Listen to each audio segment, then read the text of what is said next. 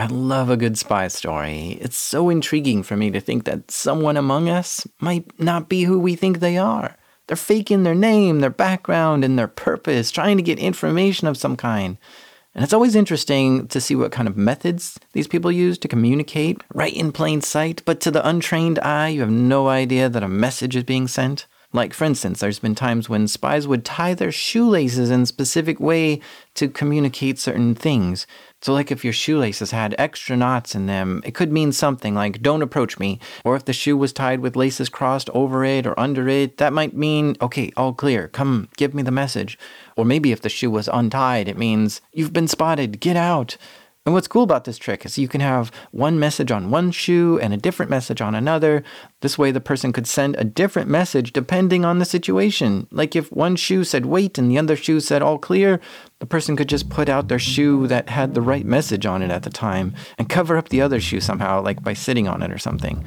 I love hearing about spy tricks and methods that they call tradecraft. And in this episode, we'll hear a story about a spy and how they operate. These are true stories from the dark side of the internet. I'm Jack Rhysider. This is Darknet Diaries.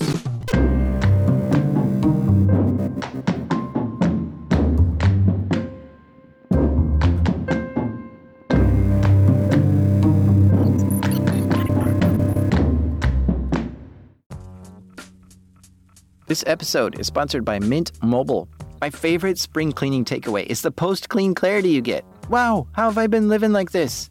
It's kind of like when you find out you've been paying a fortune for wireless when Mint Mobile has phone plans for $15 a month when you purchase a 3-month plan. Wow, how have I been affording this? It's time to switch to Mint Mobile and get unlimited talk, text, and data for $15 a month. Need help escaping from your overpriced wireless plans, jaw-dropping monthly bills, and unexpected overages? Mint Mobile is here to rescue you with premium wireless plans starting at $15 a month. All plans come with high-speed data and unlimited talk and text delivered on the nation's largest 5G network. Use your own phone with any Mint Mobile plan and bring your phone number along with your existing contacts.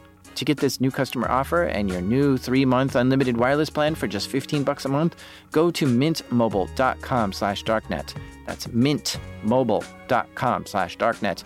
Cut your wireless bill to $15 a month at mintmobile.com/darknet. $45 upfront payment required, equivalent to $15 a month. New customers on first 3-month plan only. Speed slower above 40 gigabytes on unlimited plan. Additional taxes, fees, and restrictions apply. See Mint Mobile for details.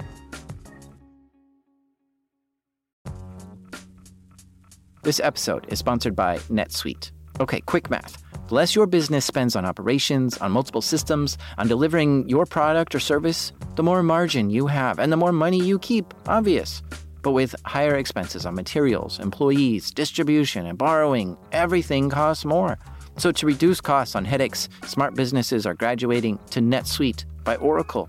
NetSuite is a financial system that brings accounting, financial management, inventory, HR into one platform and one source of truth.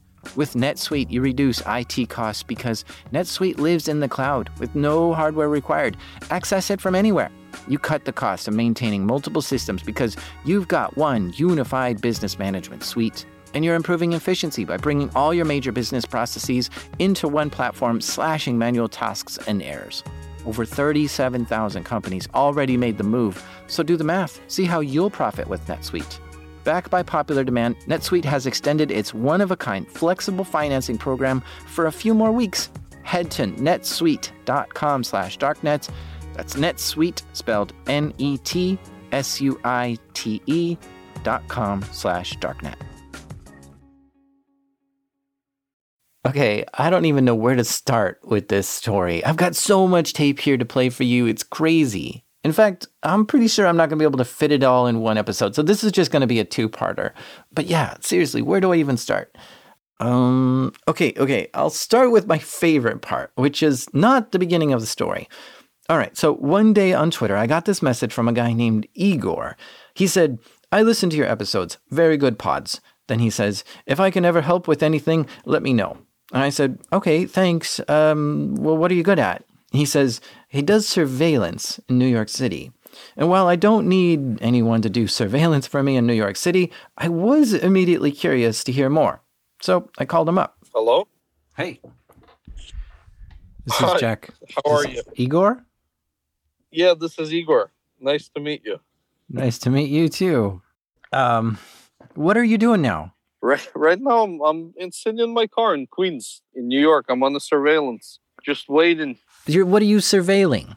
Oh, this is an insurance defense job. So we're waiting for a guy who has claimed an injury, and he's receiving some benefits from the insurance carrier, and they want to see how he's actually physically doing, if it's true with what he's claiming. And their goal is to see exactly what's the real situation, and then if it doesn't match, they have a reason to offer him less money or jam him in a corner and tell him they're not going to give him anything, or decline his claim, etc. And how can you do that and talk on the phone at the same time? Right now, the person I'm watching, he's inside his house, so I'm waiting for him to leave. Until he comes out of his house, gets in his car, starts the car. I know him already, so he warms up the car. So I'll have about 5-6 minutes to react. So I'll be able to say, Jack, I'm going to have to go in a few minutes. But I'm also working with another guy. So we have two sets of eyes on the house and the car. That's how I met Igor. Igor's a Ukrainian immigrant, and he's a private eye in New York City, sitting in cars, watching people and buildings.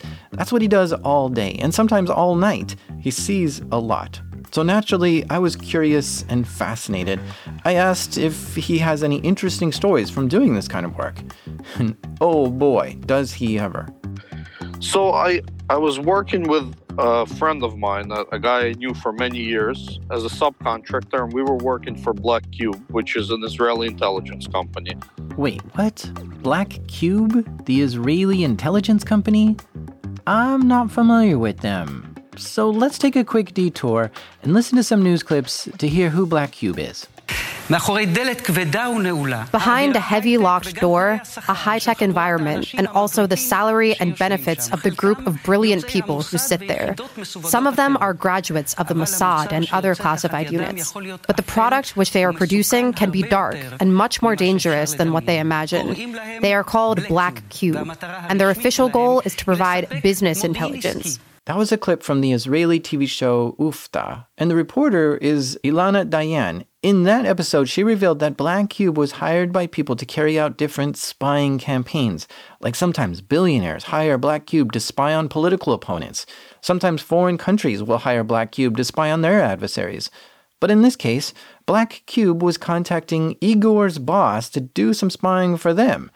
This is likely because Black Cube probably doesn't have permission to do surveillance in New York. So they contracted the work to two New York surveillance guys, Igor and his boss. And see, Igor did not know he was working for Black Cube at this point. He was just working for a guy named Roman Hagen. And it was this Hagen guy who was being contracted by Black Cube. And we were doing different types of jobs for them, all involving some form of surveillance. And at some point, they assigned us to follow Ronan Farrow and Jody Cantor. Whoa, wait a minute. These are some names I recognize. Ronan Farrow is a journalist for The New Yorker, and Jody Cantor is a journalist for The New York Times. And Ronan Farrow's parents are Mia Farrow and Woody Allen. At first, Igor didn't know where these people would be in the city, so he just went to their home and parked outside and watched their movement from the street. And my boss, Roman Hagen, sent me the pictures with the pin drops. Pin drops are locations on a map where these two people are. I was sitting on Jody Cantor's house. And while I was at Jody Cantor's house, Hagen messaged me and says, hey, the client has new information. You need to go to the city. We're going to try to get Ronan Farrow's location. So let's meet in the city. I'm at a dentist. Once we get his location, we'll go from there. And I said, okay, cool. I'll head to the city. We made a little plan, like I'll head to Ronan Farrow's house, and Hagen would come to the city, and he would go to the area closer to downtown. So we would kind of, whenever we got the location, we would not be too far away from any potential spot where Farrow may be.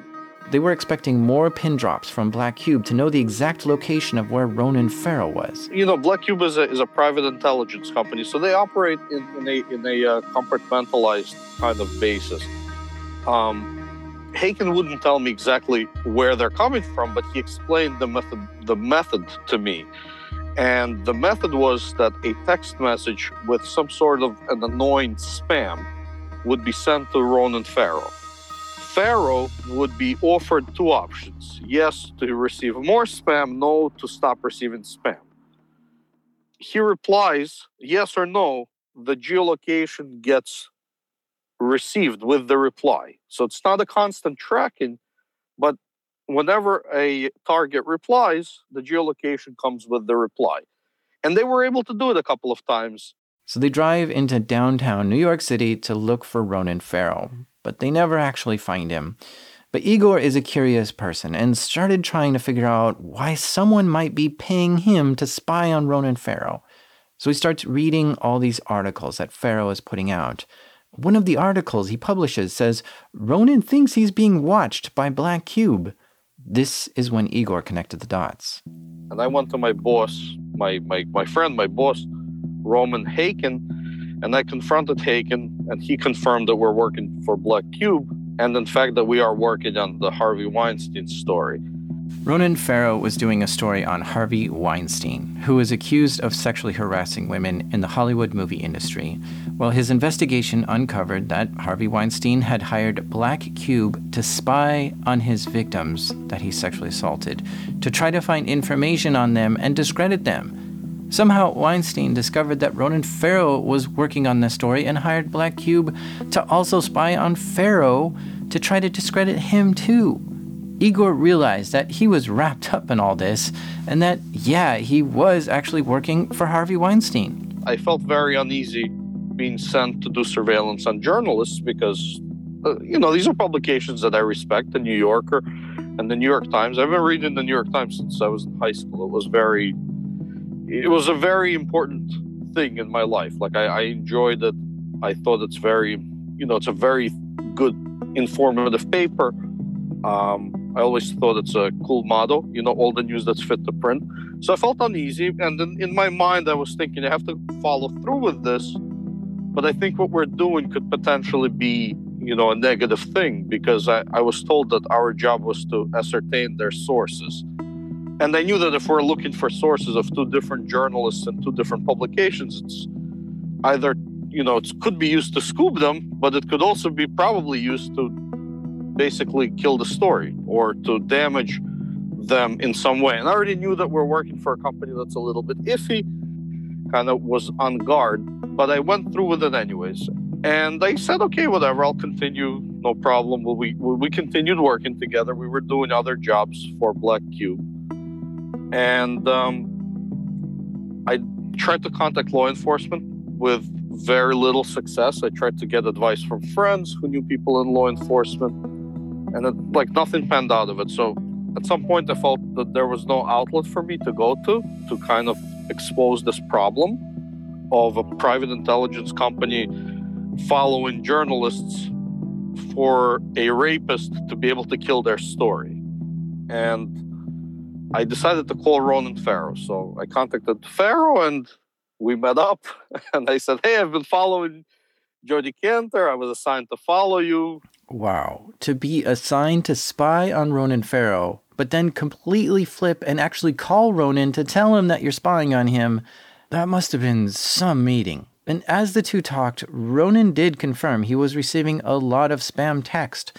And Igor explained that's how they knew where he was. So Ronan Farrow, I thought I was going to talk to him and say, hey, we followed you. Your hunch is right. Be careful. Black Cube seem like bad people. Nice to meet you. Good luck. Maybe next time if I ever see you, sign the book that you wrote. I bought his book.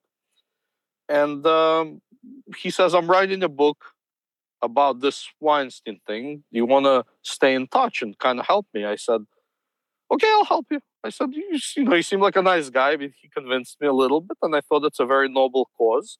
So this is how Igor sort of switched sides. One day doing dirty work for Harvey Weinstein, and the next helping journalists like Ronan Farrow out. After this, after meeting with Farrow, I'm talking to him periodically, and I'm sharing information of what work I'm doing with Haken for Black Cube.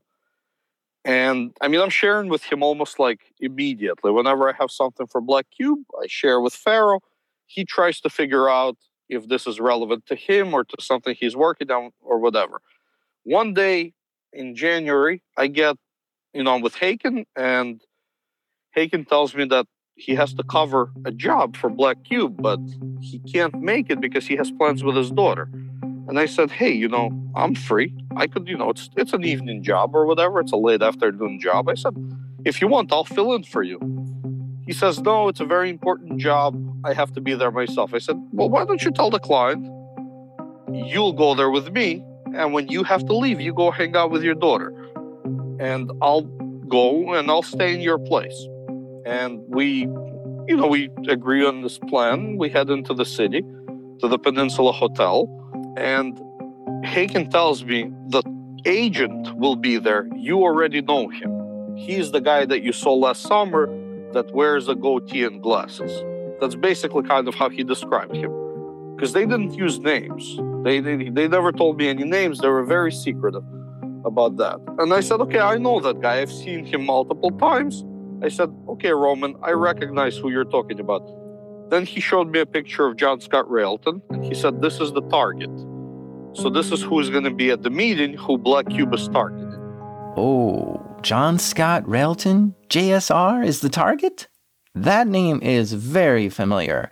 Actually, in Darknet Diaries episode 79, called Dark Basin, I interviewed John Scott Railton to hear about how a private intelligence company tried to hack and steal information from certain targets.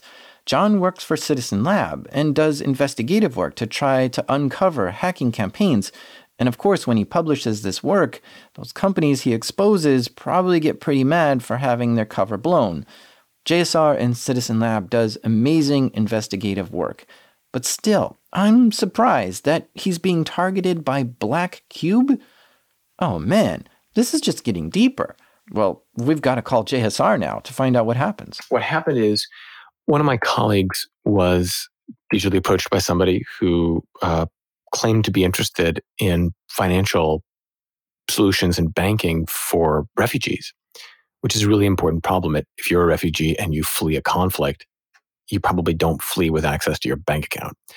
And so this is a huge problem that refugees face, and my colleague was extremely sympathetic to this issue. So he agrees to a meeting, meets this guy, and what the guy really wants to do is not talk about refugees and banking, but to quiz my colleague on his background, his family history, and then ask a lot of questions about the Citizen Lab. And my colleague, Bahar Abdulrazak, is a very thoughtful, smart guy, immediately recognized that something was amiss, played it cool, and then as soon as he left the meeting, called me up and said, look, something really strange has gone on here. I think I was the target of some kind of an operation. So immediately after this happened, at the lab, we began trying to figure out, well, who did Bahar meet with? Who was this guy? And it didn't take long for us to determine that the digital identity that the guy had created was almost paper thin. There was like an accommodation address somewhere in Spain, some company, Flame Tech, but it all looked fake. And this gave us the impression that we were looking at some kind of an operative, some kind of an agent. We began to ask ourselves, like, well, so who would do this? And going through the questions that he asked Bahar, it seemed like the main objective was learning about Citizen Lab's work and then potentially finding something that could be used against the lab, maybe to discredit our work. As we were sort of moving on with our investigation, we got in touch with a reporter and said, well, this is a really interesting story. Researchers working on NSO targeted by this kind of like weird attempt, mystery man. And that story was just about ready for publication with Raphael Satter, then at the Associated Press, when I got a message claiming to be from a guy named Michel Lambert. And Michel pronounced himself extremely interested in the work that I had been doing almost a decade before, using kites to fly robotic cameras over West Africa. See, on JSR's blog, he has this research that he did about using kites to conduct aerial photography. And this guy, Michel, was acting very fascinated with all the aspects of aerial photography using kites, seemingly wanting to do this method himself to conduct some kind of similar research. I immediately sensed that something was off because anybody, even people living under a rock, know that drones have happened in the, sort of in the interim, and there's no real reason to deal with the vicissitudes of the wind and some kite and strings and so on. Like, what's that all about? And so I contacted Satter and said, why don't you hold off on this story? Let's see where this goes. Michel wanted to talk on the phone, so John gave him his phone number. Hello? Ah oui, c'est John. Je parle français, mais English as well, comme vous voulez. And there's this crazy little detail. So like when the Lambert alias first called me on the phone, there was a strange moment. He just immediately started speaking French to me. And the thing is, I speak French, but I don't advertise it. At that point, it wasn't really something that I felt people sort of knew about me. And I remember this moment, this guy sort of picks up and bonjour. And I'm thinking do they have some dossier on me? They must. Maybe he just does it to everyone. But in any case, he immediately launched into this French conversation.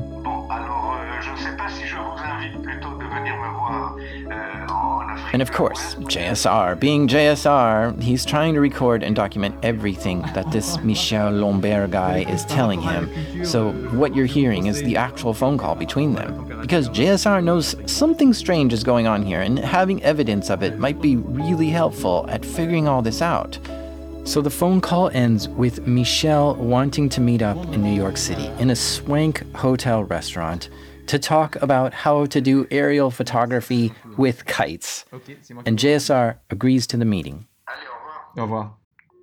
This is when Igor gets told about this meeting, and he needs to watch the agent, Michel, and keep an eye on the target, JSR. So in my mind, I understand the agent is the operative from Black Cube, and the target is somebody that Black Cube is trying to put in a situation where they're trying to embarrass them, or they're trying to get them to say something racist or anti-Semitic or something that's embarrassing on tape. And my job is to take pictures with the back of the head of the agent and the face of the target. In case that they do get the target to say something negative, they could potentially throw the story to the press with a nice picture of the target, just, kind of for face value, for having a picture on the, with the story. Then once they split up, once the meeting is over, my job now involves a counter surveillance role. So now I follow the Black Cube agent for a few blocks, and I make sure to check if he's being followed. Because, for instance, if JSR had suspicions of Michel, and he decided to go to the first meeting without journalists, but he decided to just go there to see what it's about. And he decided to bring a surveillance team to figure out who Michel really is. My job was to make sure that if somebody's following Michel, I don't get caught, but I tell Michel through Haken, hey, there's a guy following you. And at that point, Black Cube would be able to make a decision and would be able to understand that the person that they met with did not have full trust of them, Oh man, this is about to get crazy. Because this is becoming a game of spy versus spy. Igor will be watching the agent's back, and JSR is all set up to spy on the spy. Stay with us, because after the break, it all goes wrong. This episode is sponsored by Rocket Money. Are you like me and pay monthly subscriptions to way too many things? By the end of the busy week, the last thing I want to do is spend time budgeting all my expenses or tracking down customer service teams to cancel subscriptions I no longer use. But this is where Rocket Money can help us both. Rocket Money is a personal finance app that finds and cancels your unwanted subscriptions, monitors your spending, and helps lower your bills so that you can grow your savings. Rocket Money's dashboard shows off this month's spending compared to last month's, so you can clearly see your spending habits. Plus, they'll help create a custom budget and keep spending on track. Rocket Money has over 5 million users and has saved a total of $500 million in canceled subscriptions, saving members up to $740 a year when using all the app's features. Stop wasting money on things you don't use. Cancel your unwanted subscriptions by going to rocketmoney.com/darknet. That's rocketmoney.com/darknet. rocketmoney.com/darknet. A date was set for the meeting between JSR and Michel. JSR hatches a plan. And the thinking was pretty simple. This person is obviously coming under a false pretense, and they may be coming with the objective of sort of, harming me, harming my colleagues' reputations. But most importantly, probably the objective is to deny justice to the victims of hacking by trying to discredit the research in some way or otherwise create problems for the lab. So we decided that the best approach would be to play it into a meeting and actually have an in-person sit-down with this character, Michel Lambert, but bring some people with us, a reporting team led by Satter, who would, at the right time, confront Lambert while we were meeting and ask him some pointed questions about why he didn't really exist and why his company didn't appear to exist. So JSR meets up with Raphael Satter, the reporter from the Associated Press, and prepares for the meeting. The sort of period before the meeting was pretty intense for us because, of course, you're second-guessing everything. You're wondering, well, what on the off chance you do if actually this turns out to be a legitimate meeting? Is the person going to guess that we're onto them? Am I going to be able to maintain this deception? I really wanted it to work. And I felt very strongly that to protect my colleagues, it was important that I do this job really well.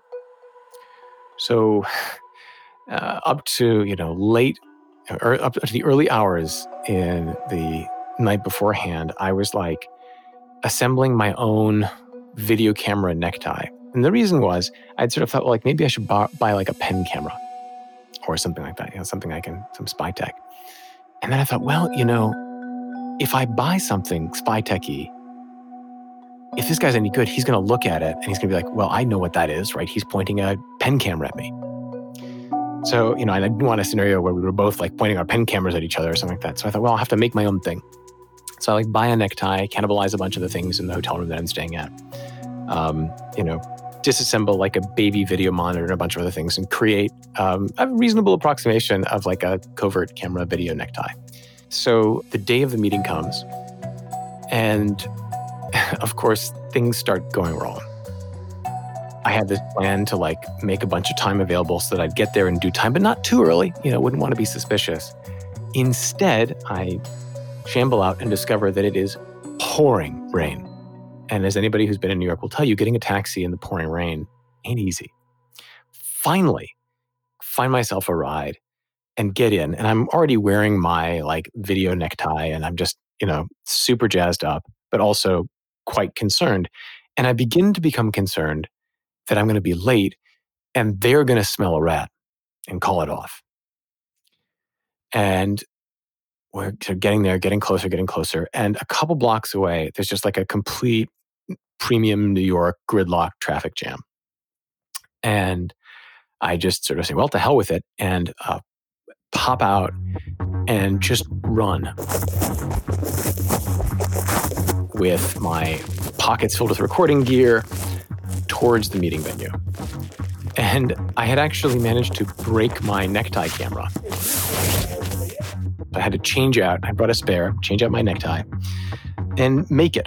And I arrived kind of soaking wet and feeling about as awkward and ill-prepared as, I probably felt when I took the SAT as a kid and, got delayed. So I make it to this swank restaurant. I show up and I'm just like, I'm evaporating, I'm so soaking and exhausted and just sure that the whole game is up. Everything's going to fall apart. And the, maître d' comes up to me. He's like, well, can I help you? And I said, yes, and I realized, like, I don't know what to tell this person. So I said, well, I'm here for a meeting with, Mr. Michel Lambert. Ah, of course, the man says, and walks me to the back. And as we reach the back of the restaurant, a man is sitting at a table, like behind a pillar, not visible from the front. And he stands up and greets me and then walks me to another table right by the window. And so already it's like, an awkward piece of stage direction footwork. Like, what is this weird table shift that this guy is doing? But he's very cordial. And, we immediately begin on small talk. And I'm sitting there evaporating and hoping I don't mess up. Okay, so where is Raphael Satter at this point? Well, so Satter has brought a videographer with him, and then we have a sports photographer stationed outside the hotel to sort of catch them if they walk out, right? So we want close and then sort of some long shot cover. And Satter and his colleague didn't have a budget for this, and so I think they ordered. This is a fancy restaurant. They ordered a shrimp cocktail and some waters, and they are sitting at a booth, not super far, as luck would have it, from where we end up sitting, eating their shrimp cocktail. And we had kind of thought about where these operators would have wanted the meeting to take place, figuring that, well, they're going to be recording for sound and audio, so they're going to have a certain set of desirables. And we kind of guessed where we should put Satter and his colleague, if at all possible, to record or catch things. And it ended up working quite well. So I get in and scrupulously avoid looking at Satter and his colleague, right? The plan was for them to arrive before even this Lambert alias got there, so he wouldn't necessarily feel a rat, right? And just act normal. And somehow, despite the fact that they were carrying a camera in a duffel bag, a big production camera, nobody seems to have noticed them. As soon as JSR arrives, Michel insists that JSR has a martini with him. No martini for me. You know what? Tea would be great, black tea. But JSR refuses the drink, asks for tea instead. They sit down near a window where they can both be clearly seen from the street. And together they sit and talk in French. About nothing, really. Just like where they both know French from and what countries they visited. It's meaningless chit-chat, and while JSR's camera necktie was broken, he did manage to still record the audio.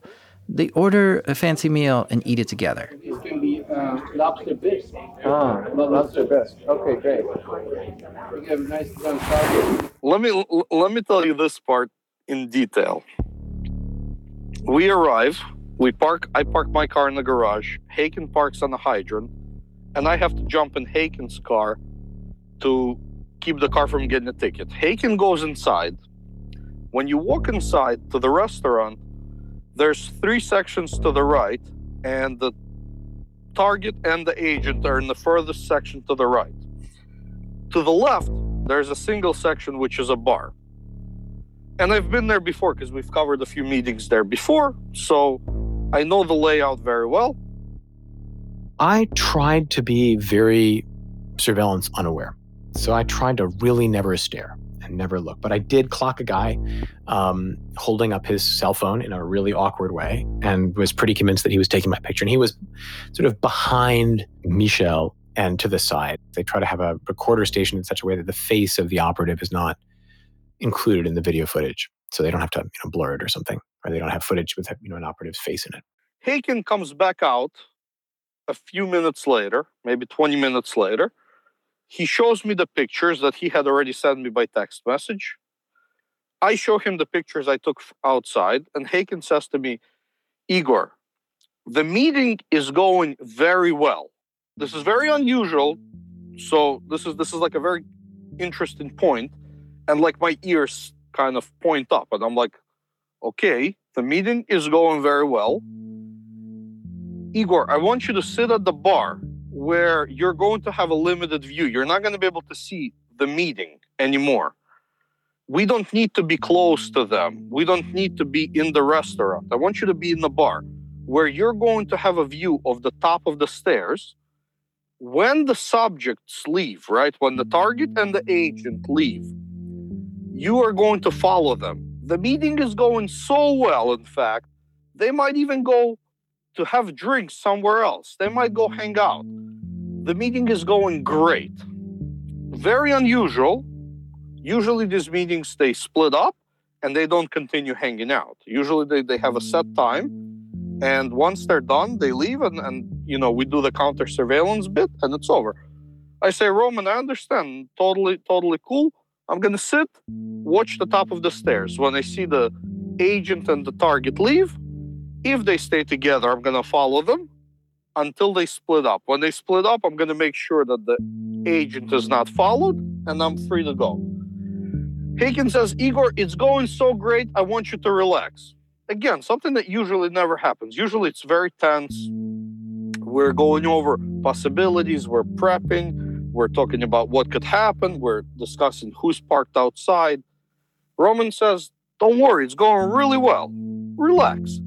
Have a drink, have a burger, have whatever you want. Again, something very unusual because Black Cube are very cheap. I mean, these guys are such cheapskates. They sent me to a restaurant to do a job that had a prefix menu. They picked the restaurant and I chose the cheapest prefix option and they questioned me on the bill. And I took a picture of the menu because I had a feeling that somebody's going to ask me, like, why'd you eat so much, you know? But in reality, it's not a lot of food. It's a prefix menu. You don't have any options, right? So it's very unusual for Black Cube to tell Roman or to Roman to have the liberty to say, hey, go ahead, splurge for a latte today. Relax. But I'm thinking that since things are going very well, and the client, Black Cube, is very particular about you following instructions. Like, they would get very angry if I deviated a little bit and I took pictures more liberally, including the face of their agent. They would get really pissed at that. So I go in the bar. Can you explain what kind of equipment you have with the pictures and the microphones and stuff? Oh, yeah. I mean, no microphones because we can't eavesdrop by law. And for pictures, I use my phone. I use an iPhone. Okay. And I have a video camera. I use a camcorder. It's like a prosumer Panasonic camcorder. It's about $1,000. So I go in the hotel and Haken has to leave. He takes his car off the fire hydrant and he drives home to do his thing with his daughter. As I walk into the hotel, there's a photo shoot with models and professional photographers, equipment, people bringing coffee and water. I'm talking about like a real photo shoot, right? It's in the lobby of the hotel. Haken just came out of the lobby of the hotel. He didn't say anything to me, and I think to myself, well, it's a professional photo shoot. This is not some kind of a secret photo shoot to catch the agent, right? Because this is a real photo shoot. I talked to the people who are working at the photo shoot, and they tell me that they're working for the hotel magazine. It's an internal magazine for their guests, and they're making this photo shoot for them. I'm content because they're working with the hotel management. I do a little bit of amateur photography, so I know that the equipment they're using, it's they're using lenses that are not like telephoto lenses. They're basically using lenses that are for their portrait lenses, and they have a couple of wide-angle lenses. I see that they're using nice Canon cameras. Sounds good to me. It's a pro photo shoot. Nothing to do with me. I'm going upstairs to the bar. I get into the bar, I watch the stairs, I order some stuff, and I'm watching the stairs. An hour passes by or so. Now, Igor can't see JSR or Michelle from the bar. He's just around the corner. But he knows this place well and knows that there's only one way in and out, so he's watching the exit. He sees the people from the photo shoot downstairs come up and have a drink, and he sits there stationed with his eyes on the doorway. And within a couple of minutes of the conversation starting, he was using like this weird offensive term to refer to the way that Africans speak French and trying to get me to like laugh along. And it was the strangest conversational gambit. And I began to feel at this point that this guy maybe wasn't sure how long he'd have me at that table for or how long the deception would work. And so he wanted to get me saying something perhaps racist or offensive right away, something that, could be laughed about. Then the conversation was an hour of sort of like him semi-boasting, semi-chatting, trying to get biographical details on me, talking about all the African leaders he'd met, the time that he'd spent in Africa, various other things. But the strangest part of this whole conversation is that the guy had cue cards with him. They were like green and yellow and red, like pastel cue cards, like big index cards. And as the conversation is going on, the boring questions to me are like green cue cards. And then right around the 1 hour mark, as the conversation starts getting a little bit more interesting, as I recall it, the yellow cards come out. And then he's starting to ask some sort of questions about Citizen Lab. Up until that point, he's been sort of preserving the ruse that he's just a rich guy who would really like to hire me to fly kites in Africa or something. And then he kind of doubles in for the really good questions oh, tell me more about Citizen Lab. And at various times tries to prompt me to say things like Citizen Lab's work would be somehow motivated by racism or something. I mean, really wild stuff and deeply offensive. Who would be using that racist element? You said that it was a journalist in Mexico, etc., etc. Well, that would be very upsetting if it were happening, I think. And I began to feel that he had this kind of list on his little cards that were well, if he can't get some good, juicy information about the lab, maybe he can get me to say something offensive. And it felt like he had this sort of shopping list and sort of going through it all. And so our conversation plods on for must have been about 90 minutes. And he is, he will sort of come in conversationally on a tangent, try to get me to say something about the lab or NSO, and then back right off if I push back a little bit. And for somebody who, at various points in the conversation pretended to sort of have no knowledge of technical stuff, he seems remarkably well informed about export controls. The impression of him as a bumbling spy was kind of cemented by the fact that he had this pen in his hand, big, thick pen. And at various points when I'd be talking, he'd be holding the tip of the pen pointed at me. The tip of the pen cap pointed at me. And there was a hole in the middle of the pen cap. And I thought it was undoubtedly a camera and he wanted to get me on video. I think I learned later that it might have been a microphone. But it really felt bumbling. And as this is going on, I am getting messages from from Satter saying everything okay? Is it going all right? Yeah, it's going all right.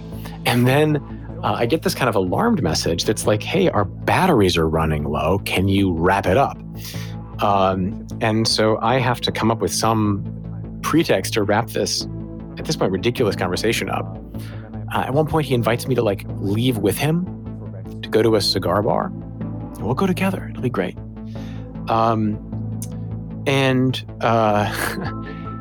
So I find a way to distract him, talking about kites flying in buildings. I kind of point out the window next to us and I say, look out the window. If I was trying to fly a kite on this building, here's what I'd do. You'd think, how would you even use a kite out in this? And the answer is, it's still possible. You get on the rooftops.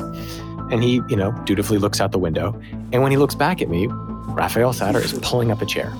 Hi, my name's Raphael Satter. I'm a journalist with the Associated Press in London. I'd like to speak to you about your company, CPW Consulting. You don't have to speak with him. Satter then pressures him, and the guy doesn't really have any good answers about why his company isn't real, why he doesn't appear to be real.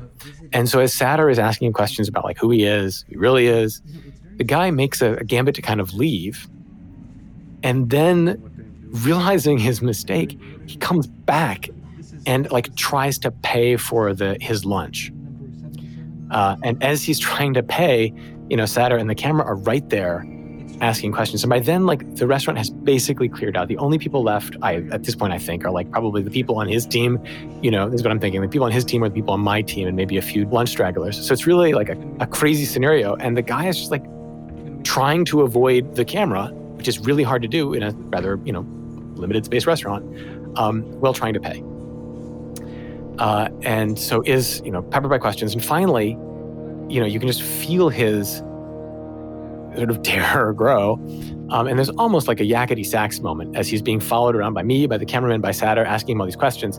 He finally spots an open door in the back to a private dining room and goes inside. And there's a restaurant staffer there, and he tries to pull the door closed behind him, but he's clearly had such an adrenaline dump that he's just tunnel vision and doesn't notice that there's a stopper on the door. So he's trying to pull this door closed, doesn't get it, and asks the restaurant employee for help. These people are bothering me. So the restaurant employee dutifully, pushes out the stopper and closes the door. And that's the last we see of this guy. At some point now, my phone starts ringing, And I see it's Haken calling. And now, I'm watching the stairs. Nobody has left. But I see at the top of the stairs a guy with bushy hair and a guy with a camera, with like a video camera that they use for news broadcasting or something, for like live news. And I think that's a little weird, but considering there's a photo shoot going on here, maybe these guys just are working with the photo shoot, And I pick up the phone, I'm looking at those guys, and I'm thinking, those guys probably doesn't mean anything. And Roman Haken is screaming into the phone, Igor, what's going on? Who are those people with the cameras? And I go, Haken, what are you worried about? They're doing a photo shoot for the hotel magazine. I talked to them. He goes, are you sure? I go, yeah. I'm looking at them right now. There's a dozen people. There's 2 guys with cameras. They got lights set up. It's a professional photo shoot. He's waiting. He's kind of silent. Then he's like, no. Who are the people with the cameras? Who's the journalist? And now it clicks in my mind, and I'm staring at Raphael Satter and the AP videographer. But I don't know them, right? I don't know their names. I've never seen them before, but I'm staring at them, and I'm like, Roman, there is a guy here with a big video camera and another guy with bushy hair. And he's like, okay, the agent is in trouble. He's hiding in the back somewhere. We need to help get him out of there. Figure out what's going on. Take pictures of everybody. This is a problem. Where did they come from? I said, Roman, I don't know. I'm going to go figure out. But they must have been here when you arrived, because they never came in and they never came out. This is the first time I'm seeing them. If they're coming from inside the restaurant, clearly they've been there longer than me, and they've been there when you came in, right?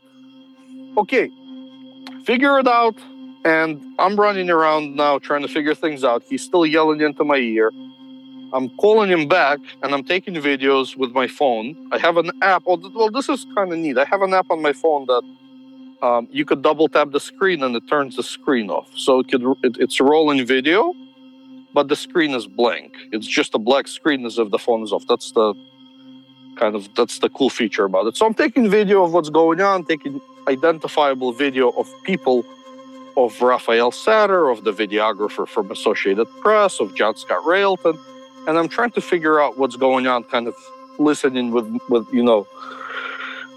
for all the commotion. Roman tells me, we have to help get Michelle out of there, but he's not calling him Michelle. He's saying we have to help get the agent out. The agent is somewhere. He's hiding. You need to help him get out. I said, okay, tell me what to do. I mean, how do I help him get out? What does he need? He goes, I'll call him back. You get the video, figure out what's going on. In the meantime, get pictures of everybody so we could figure out who's who later. So I'm doing that. Periodically, Haken is calling me, yelling into the phone frantically. And I'm waiting outside. Raphael Satter, John Scott Railton, and the 2 AP people, the photographer and the videographer, gather outside. I get some pictures of them, and they split up and they leave. And I take notice that JSR is wearing very professional outfit, and he's a very smart-looking guy. And, I've watched people all the time, so I'm thinking, this guy is very smart. I hope I get to meet him one day, because it looks like he organized all this, and he clearly looks like the smartest guy in the room, and he knows what's going on. So in my mind, I put like a check mark. JSR, smart guy, smart dress, interested. And I look at Raphael Satter and I say, Raphael Satter, he's not prepared for the weather. We're in New York. It's cold. It's wet outside. He's wearing Asics running shoes. I said, he must be the guy who's here doing something else. I don't know what his role is, but we'll put a check mark that he's not prepared to be outside for a while. And then the videographer and the photographer from the Associated Press are dressed like they're ready to hike up Mount Everest. They got hiking boots, they got cold weather gear, they got good jackets, they're ready to spend a lot of time outside. So I say, okay, these guys are the professional photographers that were told to be prepared to wait. And they were ready to wait outside in the cold. I report back to Haken. He says, okay, good, you got their pictures, I got their pictures, great. Send them to me later. You need to go to the Marriott Hotel around the corner, get your car, pick up the agent. I say, okay, he was able to get out? He says, yeah. he found the back exit somewhere, because I'm standing in the front lobby, and I'm watching the front.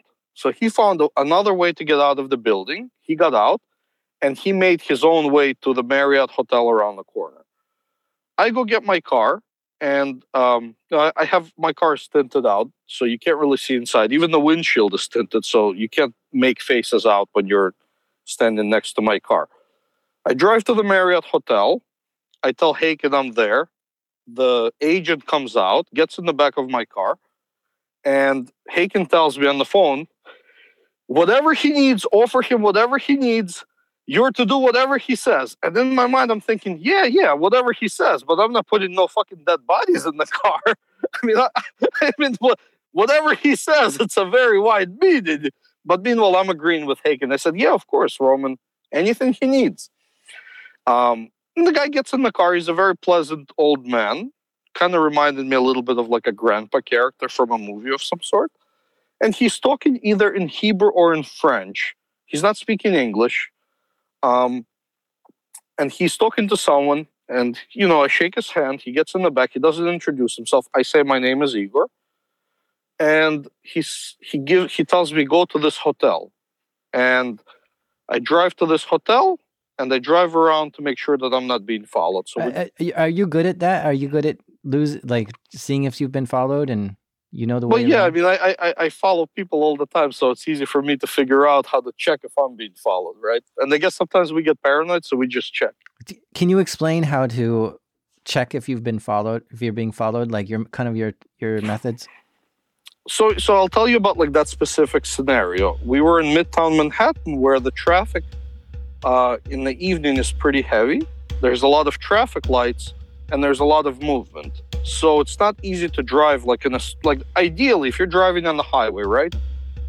If you slow down or you speed up, the person who's following you has to match what you're doing. So that's how you could force somebody to show themselves that they would be distinct from the rest of the traffic. You could get off the highway and see who gets off the highway with you. You could go to a McDonald's drive-thru, come out.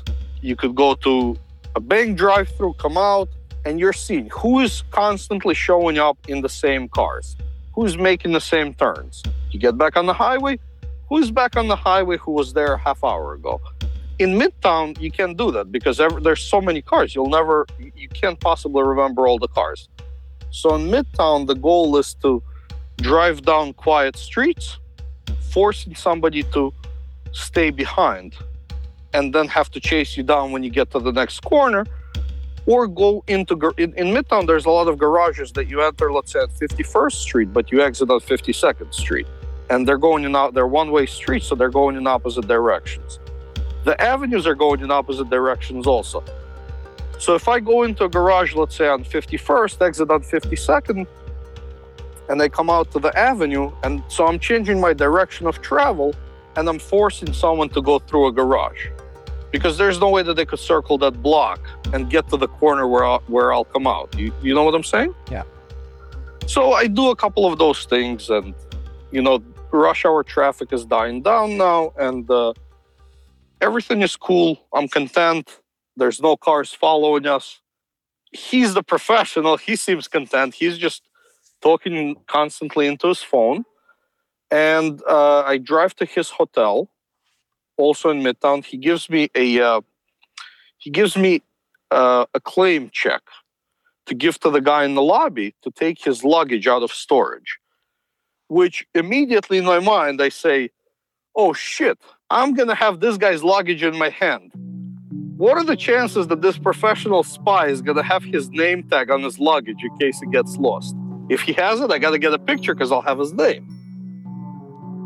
And the second thing that I'm thinking, it's PM, right? It's in the evening. And his luggage is in the hotel lobby in storage. That means that he stayed at this hotel, but he checked out the same morning. So he had plans to leave the hotel and probably leave New York tonight. I love the way a private investigator thinks. When you think about that, I don't think about it like that, but I love hearing the way you think it through. Yeah, I mean, it's just, for me, it's like, I guess we're overthinking everything. It's just helpful at work. So whatever, I give the guy $5. because I want the guy to get the luggage and not make me wait. I have Michel in my car. It's parked illegally. It's tinted out. Nobody could see him. And I explained that to him before I leave. I say, look, the car has tinted windows. No one can see your face. Stay in the car. No one will see you. And we were not followed. I get the luggage in the lobby. I look at this guy. This fucker has a name tag on the luggage. And I'm thinking, are you seriously, are you a spy? And I look, it has his name tag and his address on the luggage. And his luggage did not say Michel Lombert. It had a completely different name. I think, all right, I'm going to snap a picture of this, but I'm not going to do it in the lobby because I don't know where Michel is. Because now I left him uncontrolled. He's in my car, but I don't know if he came out, if he's looking over my shoulder. I'm going to put the luggage in the trunk. When I put the luggage in the trunk, Michel's head is going to be facing forward because I have an SUV. He's not going to see me. I put my camera app on with the black screen, and I snap a picture of the luggage when I put it in the trunk, and I close the trunk, and I swipe my finger, and the app goes away. Like it's gone. So when I put my phone back on the magnet on the dashboard, Michel is not going to see that I had the camera app on, and he tells me to drive him to another hotel in the area, and I drive him to a hotel, but he doesn't like it. He says, "Where's the lobby?" And I say, it's on the second floor, I think. I mean, this is New York, so sometimes the lobby is not going to be on the first floor because they have a business there. He goes, no, I need a hotel with a street-facing lobby. And I say, okay, I understand. You want to be able to see outside, and you want to be able to see what's going on. I say, okay, give me a second. There's another hotel around the corner. And the only thing that he asked me in the car, he asked me, who were those people at the restaurant? And I said, I'm not sure. But I think the guy you met with brought the guy with the bushy hair.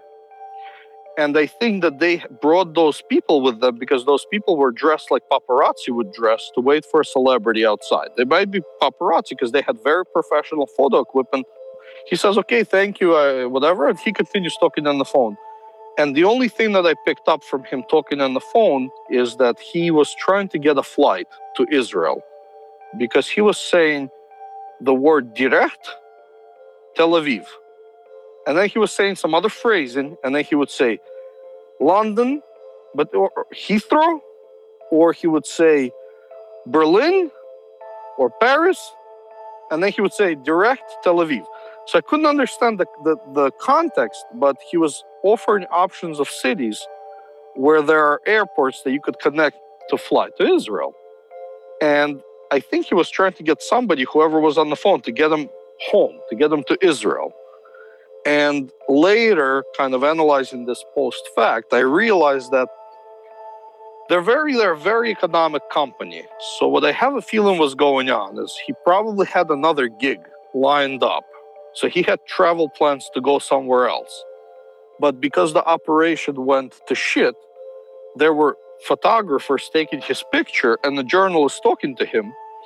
He believed that his face could end up being on TV or in a publication tomorrow. So in a scenario where, an intelligence operative gets his picture taken, it's the worst thing. Intelligence operatives typically don't want their picture taken because it prevents them from doing things covertly. So he needed to get home just in case. I don't think that there's a risk that he was going to get thrown in jail.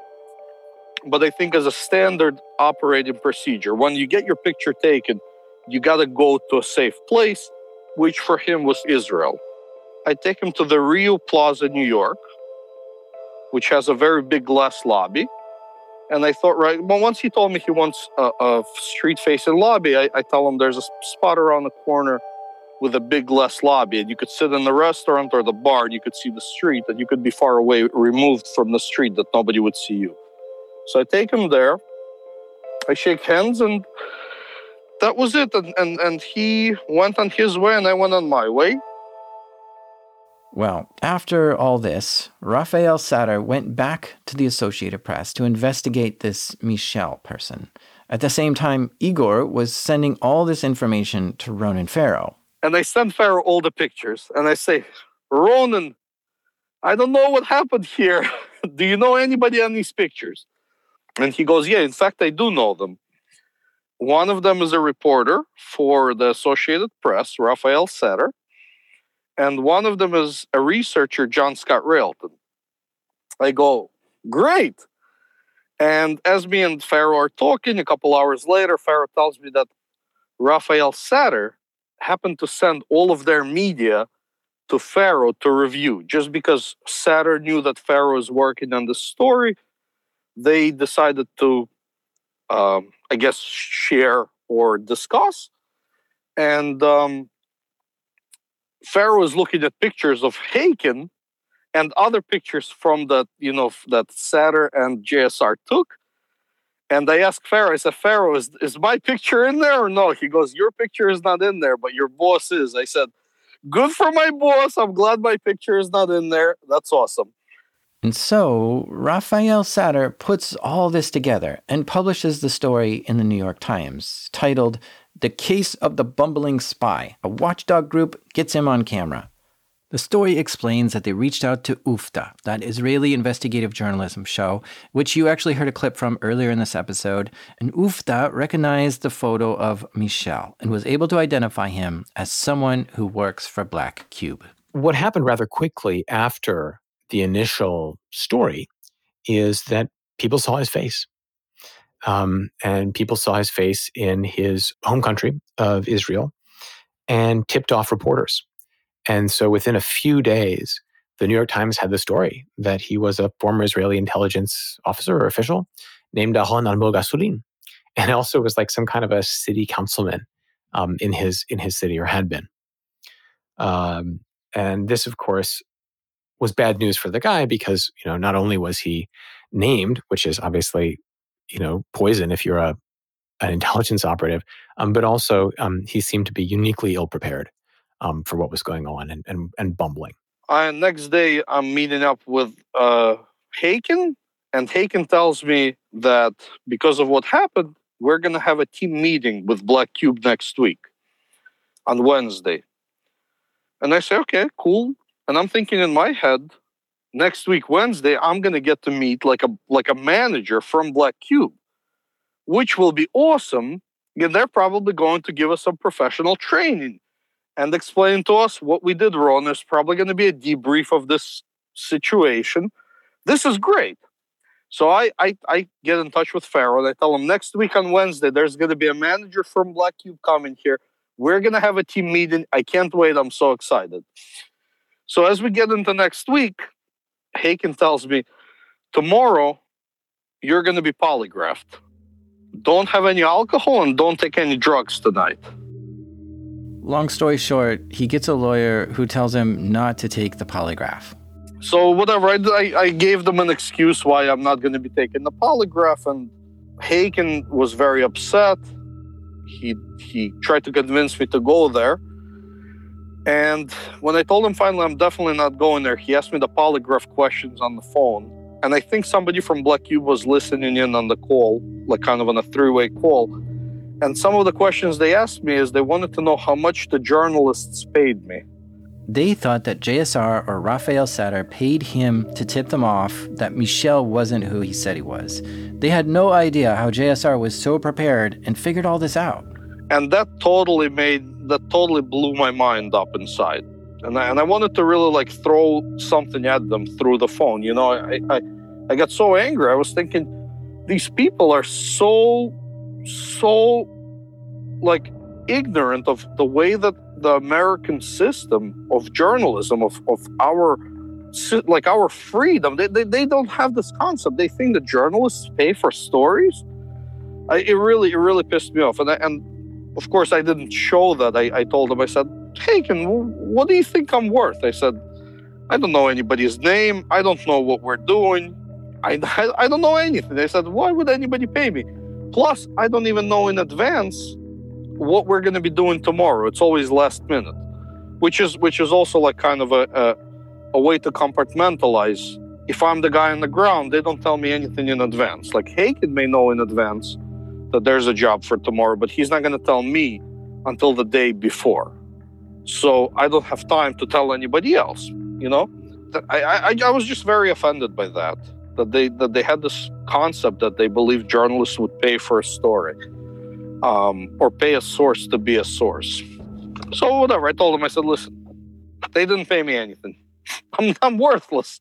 I said, why would any journalist want to talk to me? What am I going to tell them? My name is Igor. I live in New Jersey. I said, these guys, they need to get off their high horse or take me down from the pedestal. I forget what I said, but I basically said, this is nonsense. Why would any journalist care about Igor? I said, and I explained to Haken, because Raphael Satter's story already printed. I explained to him that in the story, Raphael Satter explains how John Scott Railton figured out that he was being kind of targeted by Black Cube because his colleagues were being targeted and other people were being targeted. They were recycling the plot. It was easy for JSR to catch on to that, and once they started looking into the fact that this guy's company, the company, I think it was called CPL Consulting or something, that the company was fake, there was nothing at that address, and like all these things, and they figured out that this is truly a plot, a ploy to get information out of John Scott Railton.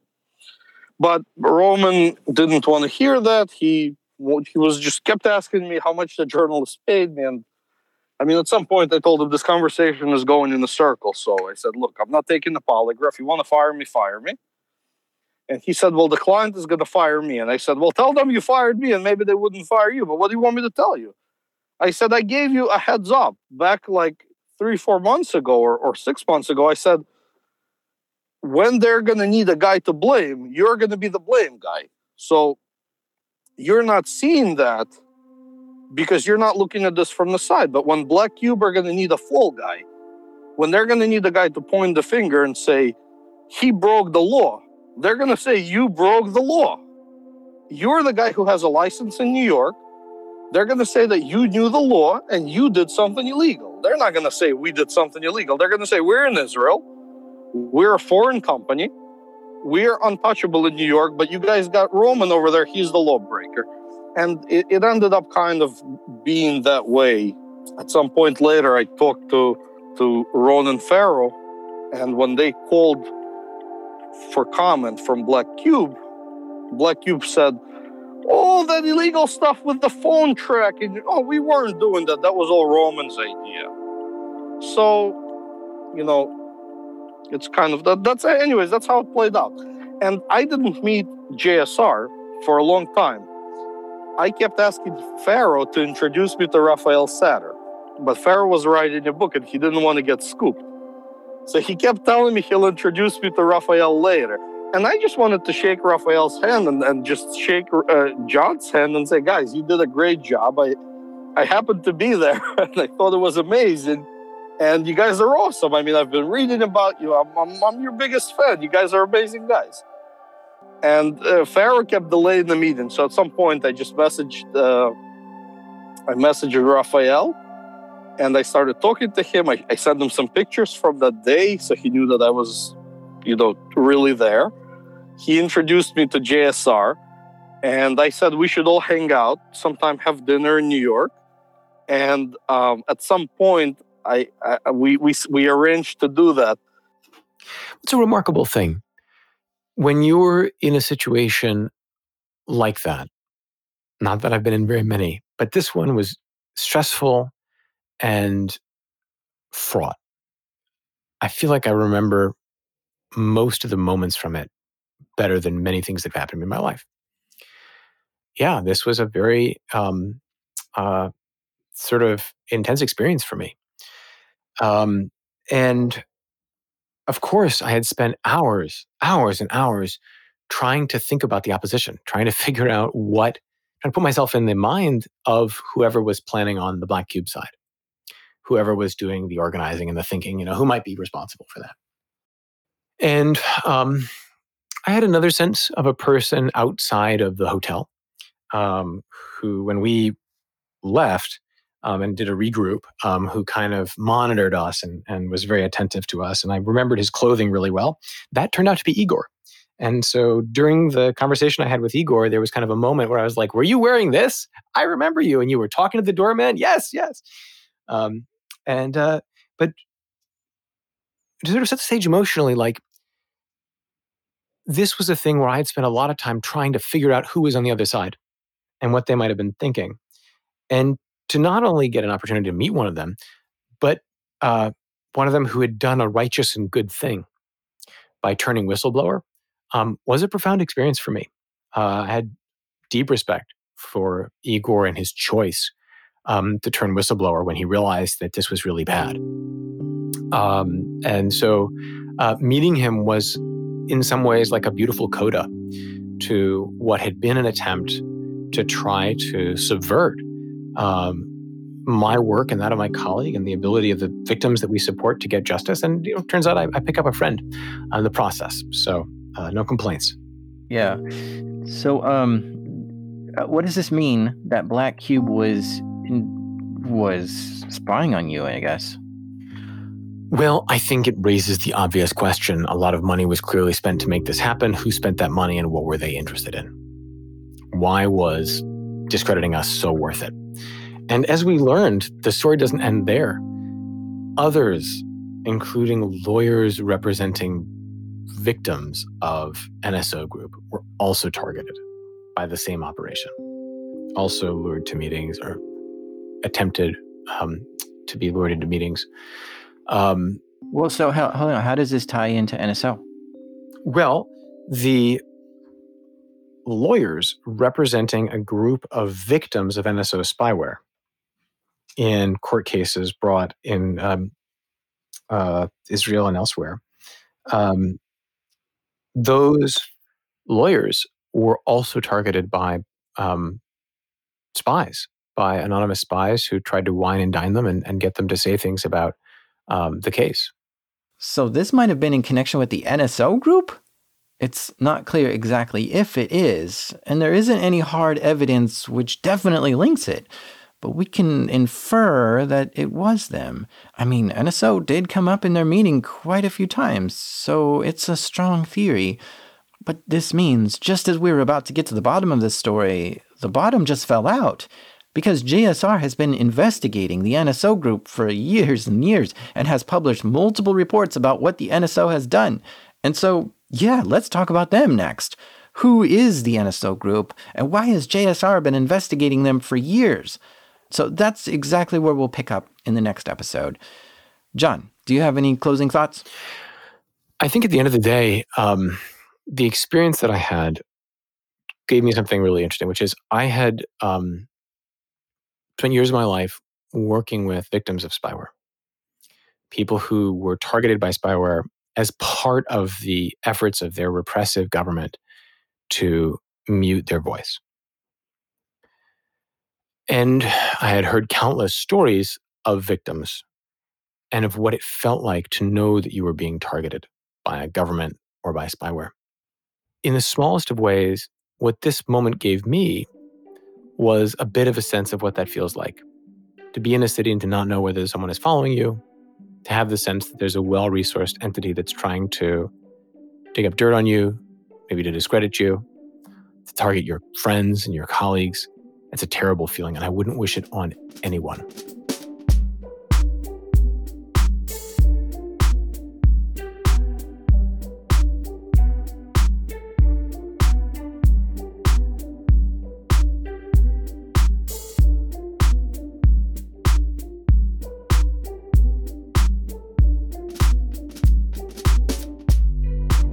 A big thank you to Igor and JSR for sharing this crazy story with us. If you found this episode interesting, you might want to check out Ronan Farrow's podcast called The Catch and Kill.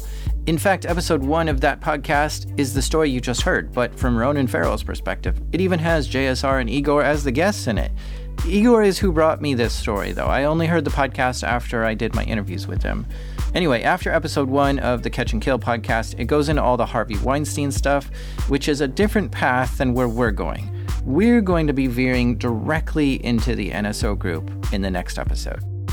Do you get mad when you're all caught up on new episodes and have to wait 2 weeks for the next one? Look, if that's the case, it obviously means you really like the show and should consider donating to it to help it along. Donations to independent creators really go a long way at helping get new content out to you. So please visit patreon.com/darknetdiaries and consider supporting the show. Or you can subscribe to Darknet Diaries Plus on Apple Podcasts. Thank you. The show is made by me, the Secret Squirrel, Jack Rhysider. Sound design this episode was done by The Sound of Silence, Andrew Merriweather. Editing help this episode by the Feline Supernova, Damien. And our theme music is by the 3D Waffle, Breakmaster Cylinder. And even though they never caught the hacker. Why? Well, because he ran somewhere. This is Darknet Diaries.